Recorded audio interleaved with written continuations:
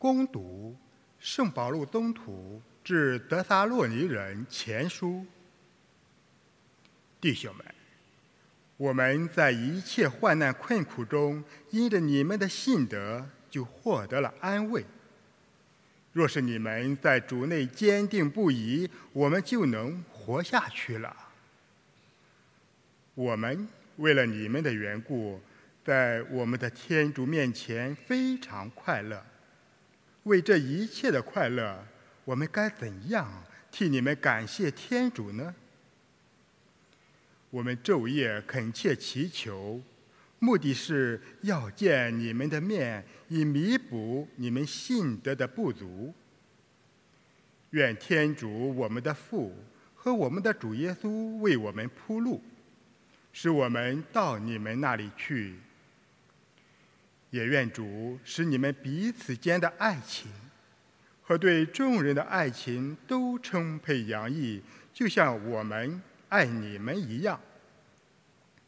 也愿他坚固你们的心，使你们在我们的主耶稣和他众圣徒来临时，在我们的父天主面前完全圣洁，无可指摘。这是上主的圣言。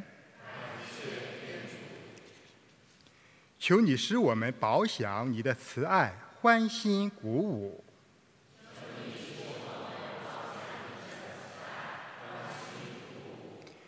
你命世人归于灰土说，归来吧，亚当的子女，因为1000年在你眼前，就好像刚过去的昨天，又像夜里的一更时间。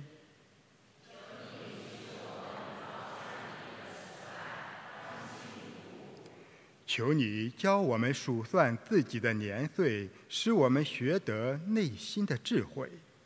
上主，求你回顾上代何时，求你快来连续你的仆役。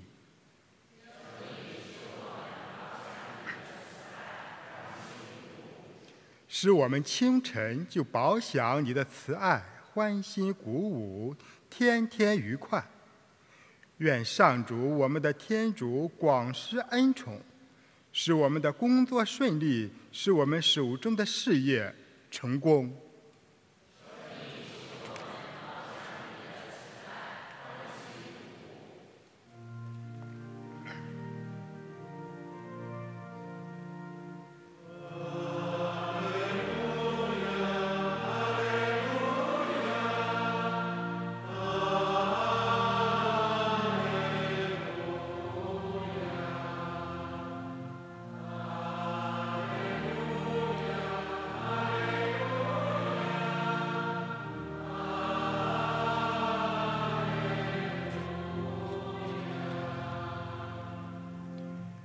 你们要警醒，因为不知道你们的主人在哪一天要来。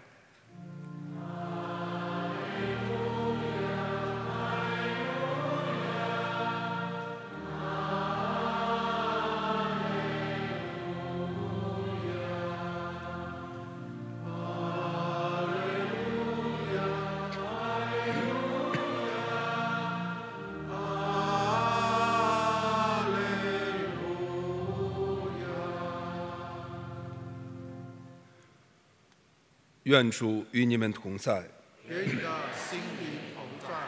恭读圣马窦福音，主，愿光荣归于你。那时候，耶稣对门徒们说：“你们要警醒，因为不知道你们的主人在哪一天要来。这一点你们要明白。如果家主知道盗贼几更天要来，他一定会醒着，不让自己的房屋被挖穿。因此，你们应该时时做好准备，因为你们想不到的时候，人子就来了。究竟谁是又忠心又聪明的仆人呢？主人不是派他管理自己的家仆，按时配给他们食粮吗？主人回来时，看见他忠于职守，那仆人才是有福的。我实在告诉你们，主人一定会把一切财产委派他管理。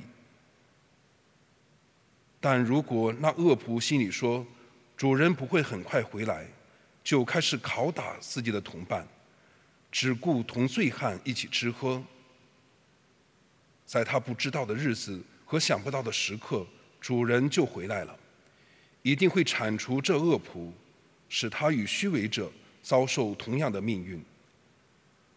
在那里，他只有哀哭，咬牙切齿。以上是基督的福音。主，我们赞美